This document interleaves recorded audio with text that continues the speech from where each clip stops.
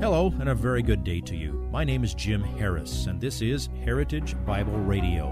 Heritage Bible Radio is an extension of Heritage Bible Church in Boise, where it's my joy to serve as the teaching pastor.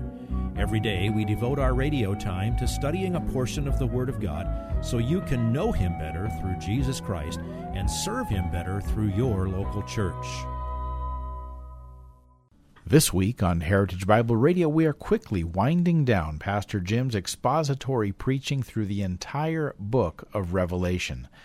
Chapter 21 is our focus this week, and it's a great relief from the final judgment of chapter 20, where we saw all who rejected Christ and His provision for reconciliation with God forever sent to the lake of fire. History for the created universe has taken its course and is winding down. God's redemptive plan has been fully played out, and He has maintained control of every single detail ever since the beginning.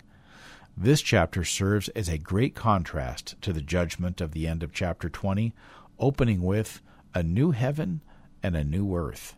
What is that, and what does it mean? Well, here is today's slice of the message entitled New Heaven and New Earth. This is special. I don't think I can add to that description. Just go ahead and imagine it, and while you're imagining it, realize it will exceed anything you can imagine.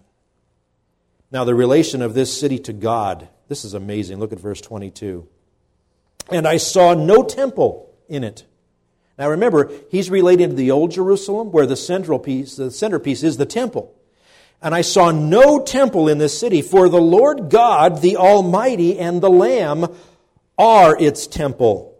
And the city has no need of the sun or of the moon to shine upon it, for the glory of God has illumined it, and its lamp is the Lamb. The significance of no temple means there's no need for a place for God and man to meet through an intermediary.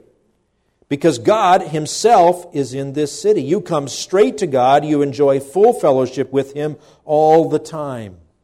Remember when Jesus died, God miraculously took the veil in the temple, that big thick curtain that kept people from access to the Holy of Holies except for the high priest on the Day of Atonement once a year, and God tore that temple in two from the top to the bottom to symbolize that we can now come to Him directly without having to go through the priest, without having to bring an animal sacrifice, because God provided the one sacrifice once for all. And when God tore that veil in two, it was to symbolize that we now come to Him directly by faith. And when we get to heaven, there is no mediator at all. We are simply there in eternal, unhindered fellowship and joy with God the Father. No need for the sun or the moon, because God's glory lights the whole place. Now, it struck me this week that this is talking about the New Jerusalem. Maybe there will be a sun and moon in the new heaven and new earth, but the New Jerusalem doesn't need them, because the glory of God shines there. And that brings us to this. Well, if this is the centerpiece, the city is, and it's 1,500 miles by 1,500 miles by 1,500 miles, well, what else is there?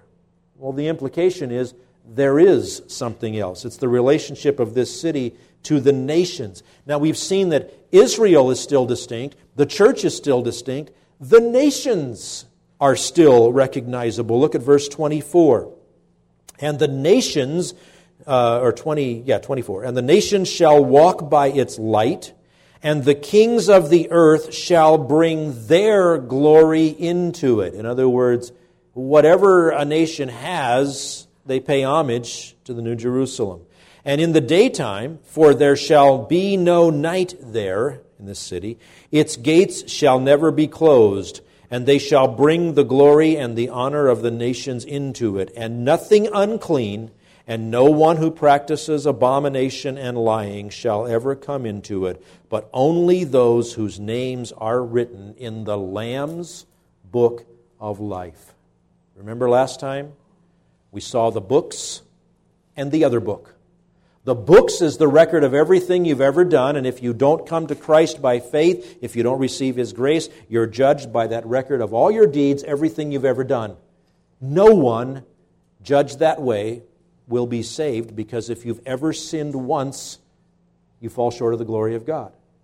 Or your name is written in the Lamb's Book of Life. It seems that that book began with the names of everyone that Christ died for. God so loved the world that He gave His only begotten Son, that whoever believes in Him should not perish, but have everlasting life. He is the propitiation for our sins, and not for ours only, but also for those of the whole world. And so when a name is blotted out of the Lamb's Book of Life, it's because that person has not received the free gift of salvation in Christ. And so who's going to be in heaven? Those who have believed. Interesting, there will still be nations in the new heaven and the new earth, and all will constantly honor God, but people and nations do not lose their identity in heaven. And then this chapter closes with one more reminder that nothing and no one who is unclean has access to heaven. Now, that's a little bit about heaven. We need to take a few minutes and bring this to bear on our own hearts. I think one of the biggest clinker concepts of heaven is that it will be boring. People think of it in terms of a long, long, long time. And if you think kids can say, "Are we there yet?" when you've got a 12-hour drive and you're a half hour into it, some people kind of think of heaven, oh, we're just going to play harps and just that's all. It's just going to be so boring. Or that it has nothing to do with earth or this life at all. Another silly concept.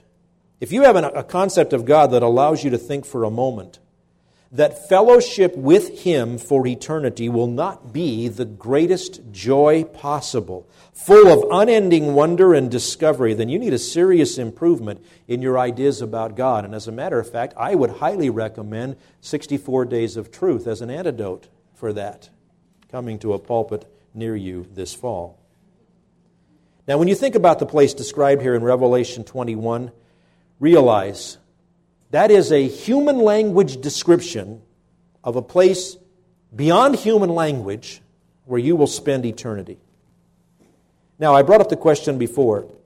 What about people who have died and are with the Lord now? Well, we got a glimpse of them back in chapter 6, at least some of them, when John saw under the altar in heaven, in other words, in the presence of God, the souls of those who had been slain because of the word of God and their testimony. Remember, he saw their souls. They didn't have bodies yet. They're not resurrected. And they cried out, chapter 6, verse 10, "How long, O Lord, holy and true, will you refrain from judging and avenging our blood on those who dwell on the earth?" And I showed you how throughout the book of Revelation, one of the purposes of the judgments that come upon the earth is avenging the blood of those martyrs in response to their prayer, "When are you going to bring vengeance?" First, they're told to wait a while longer. Then comes the promise that there will be no more delay. Then the final judgments. Then they are indeed avenged. But there's something else to know implied by that passage in Revelation 6. Notice a couple of things. They know, even though they're with the Lord, they know who killed them, and they know that their murderers have not been judged, and they remember their lives on earth, including the fact of how they died. So does that tell you something? It tells you several things. The people who say that when you are with the Lord, you will have no awareness of life on earth because knowing about evil would tarnish your joy, well, they're wrong. Because these people with the Lord do know specific details of things on earth. Now, is that a little fascinating, a little mind-boggling? Sure. If you have a mind like mine, it's easy to get boggled. That's more than I needed. Notice at the Transfiguration, Moses and Elijah appeared on earth miraculously, having been summoned from heaven. They spoke with Jesus, and they knew about his departure soon to come. In other words, they were aware of life on earth and what God was going to do. Or consider this one, something Jesus said. Luke 15:10. It says, "In the same way I tell you, there is joy in the presence of the angels of God over one sinner who repents." Now notice, he didn't say there will be rejoicing by the angels. Now I do think the angels rejoice when one sinner is saved, because the angels are fascinated by salvation. It's something they long to look into, and they are just blown away at God's grace that he would save a motley crew like us. So I do think they rejoice over salvation, but Jesus carefully said there will be rejoicing in the presence of the angels. Now, who is in heaven in the presence of the angels other than God? Well, that would be people who are with the Lord. So I think that includes saints in heaven who are overjoyed by the salvation of people on earth, and certainly especially those they knew and loved. There's a couple of good books out there. Johnny Erickson Tata has one about, I think it's called Heaven, Your Real Home. Randy Alcorn wrote a book simply titled Heaven. And he answered this question in a Q&A thing I read one time. Said, "My mother recently passed away. She was a Christian, and I know she's with the Lord, but can she see me from heaven?"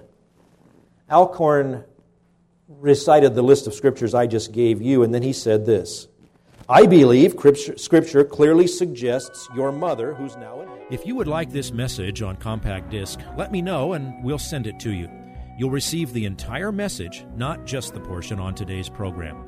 You can order by phone at 353-4036 or by writing to us at 7071 West Emerald, Boise, Idaho, 83704, or on the internet at hbc-boise.org.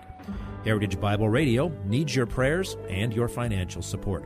Once again, you can reach us online at hbc-boise.org or by telephone at 353-4036 or by writing to us at 7071 West Emerald, Boise, Idaho, 83704. And if you need a church home here in the Treasure Valley, I hope you'll visit us any Sunday at 7071 West Emerald. For Heritage Bible Radio, I'm Jim Harris. See you next time. Bye-bye.